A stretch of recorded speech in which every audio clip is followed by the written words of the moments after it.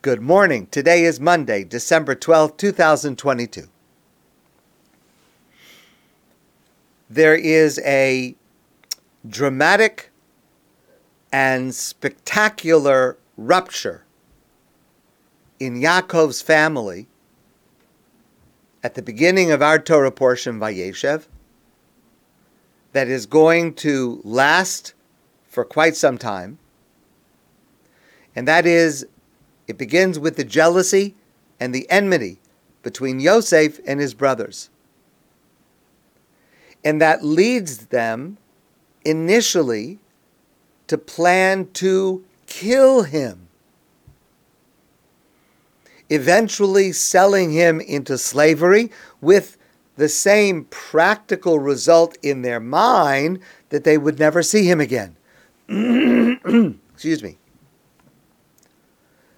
It's just impossible to imagine brothers, supposedly righteous brothers, taking such drastic, violent action against one of them. And the pain that it causes their father Yaakov when they tell him the lie they had prepared, that he was killed by a wild animal. The Torah tells us in our parsha, Vayikra Yaakov Simlosav, and Yaakov tore his garments, tearing kriya. Vayasem sak b'masasav, he put on sackcloth. Vayisabel al beno yamim rabim, and he mourned for his son for many, many days. Vayakumu kol banav v'kol benosav lenachamo, and all of his sons and all of his daughters tried to comfort him. Vayemoen lihisnachem, but he refused to be comforted. And he said, I will go to my grave in mourning. Vayefk oso aviv, and his father cried for him. Whatever enmity or jealousy the brothers could have had towards Yosef, but how in the world could they do this to their father? And what they did to Yosef. Yes, they did not kill him. They didn't murder him. But they sold him into years of slavery that descended into imprisonment, humiliation, loneliness, bereft of his family, bereft of his home. Finally, years later, we're going to learn in the Torah, in a couple of weeks, it gets worked out. Yosef becomes second in command in Mitzrayim. Yosef is able to oversee the collection of food storage for the famine. Eventually, we will learn the brothers are reconciled. Yaakov is eventually reunited with his son Yosef, and it ends okay. No, it does not end okay. In fact, it festers for centuries. Every Yom Kippur, we recall in our prayers how this enmity finally exploded with catastrophic consequences. And this is the prayer that we say in the afternoon of Yom Kippur. It starts with the words, Eila ezkara, these I remember, and it is a retelling of the torture and martyrdom of 10 great rabbis, among them Rabbi Akiva, about 1,800 years ago at the hands of the Romans. Now, one of the great difficulties that these prayers raise is the unanswerable question of the suffering of the righteous. Rabbi Akiva and his colleagues should be tortured and killed. And also the problem of how people can be punished for the sins of others, for the actions of others. It is very troubling and very painful. And the prayer begins by quoting the rationale of the Roman governor for this reign of terror. Now, I don't know if this is meant to be a literal historical account put into the mouth of this Roman governor, but it certainly is meant to convey the lesson our rabbis want us to learn from these events, especially on Yom Kippur. Because in this prayer we say that the Roman governor reports he's imposing this suffering as punishment for Yosef being sold by his brothers into slavery, which happened about 1,600 years earlier. This is our story. Yaakov had 12 sons, and 10 of them plot to carry out selling their brother Yosef into slavery. Now, no one ever seems to need a legitimate reason to persecute Jews. But for the Roman governor to give this specific reason is very strange. Because the story continues, as we will learn over the next few weeks. Yosef is sold by his brothers as a slave, then descends into slavery, as we'll see at the end of our portion. And then he rises to second in command, just under Paro himself.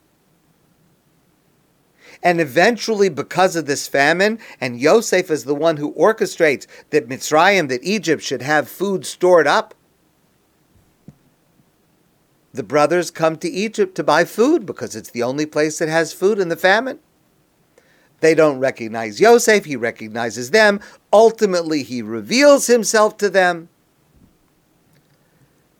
And then they're very frightened because they did this terrible thing to him years ago.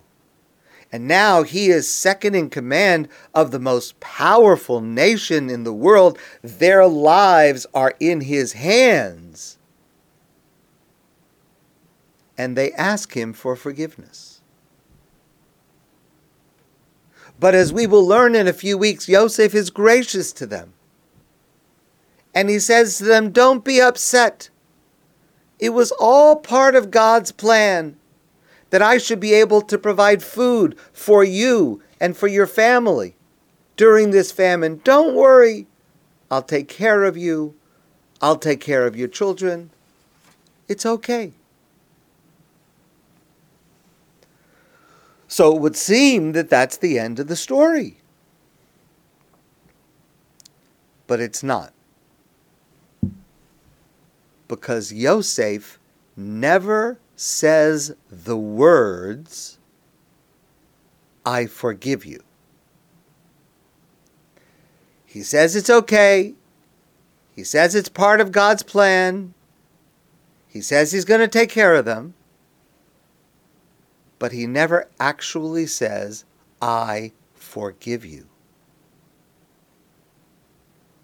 And in fact, the hurt deep down is never fully resolved. And that hurt was available to be used as a pretext 1,600 years later for terrible suffering among the Jewish people. Rabbi Moshe Feinstein was one of the greatest Torah scholars of the previous generation, the absolute expert in Jewish law. And it once happened in his living room on the Lower East Side of Manhattan that two men came to him to adjudicate a dispute. They had a dispute. They turned to Rav Moshe. Rav Moshe heard both sides. He considered it. And Rav Moshe decided the case. And then Rav Moshe turned to one of them and he said, Ruvain, I'm making up this name. He said, Ruvain, ask Shimon for forgiveness for what you did to him. And Reuven says to him, I'm sorry for what I did. Please forgive me. And Shimon says, the other person, he says, it's fine. It's not a problem. Rav Moshe turns to Shimon and says, no, tell him you forgive him. Shimon says, I'm not angry. The case is decided. It's over. Everything is fine. And Rav Moshe looks Shimon in the eyes and he says, Shimon, tell Reuven explicitly, I forgive you. Shimon says to Reuven, I forgive you. And they shake hands and they leave. A student of Rav Moshe was present. And he watched this whole thing. And when the men had left, he said to Rav Moshe, please tell me, Rebbe, why did you insist like you did? Wasn't it enough that the argument was over? Wasn't it enough that they were no longer upset with each other? And Rav Moshe told this lesson from Yosef and his brothers. He said, that's why I spoke to Shimon like that, because to be forgiven, you have to ask forgiveness and you have to mean it with a full heart. And to grant forgiveness, you have to say, I forgive you. And you have to mean it with a full heart. And if you do not say the words explicitly, and if you do not mean it with a full heart, the hurt will remain. You may think you're over it, but it's there, and it will fester, and at some point it will come out. We have to try to completely fix, to fully fix the problems we cause and the problems that are done to us. If we've done something wrong, we have to apologize and we have to mean it with a full heart. And if someone has wronged us and they are sincere when they ask forgiveness,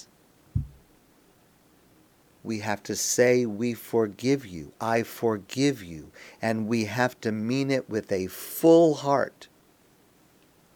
Because any little piece of it that remains, any little part that is still broken, it only gets worse. If someone hurt you, and then they apologize sincerely, you should try to accept it with a full heart, without reservation, explicitly. Sometimes it can be very, very difficult. It could sometimes even be impossible, but you have to try. If it's meant sincerely, to accept it with a full heart. You have to do that for their sake. But much more importantly, you have to do it for your own sake. Because that's the only way it will truly be fixed. My friends, I want to wish you a great day, and I look forward to seeing you soon in person.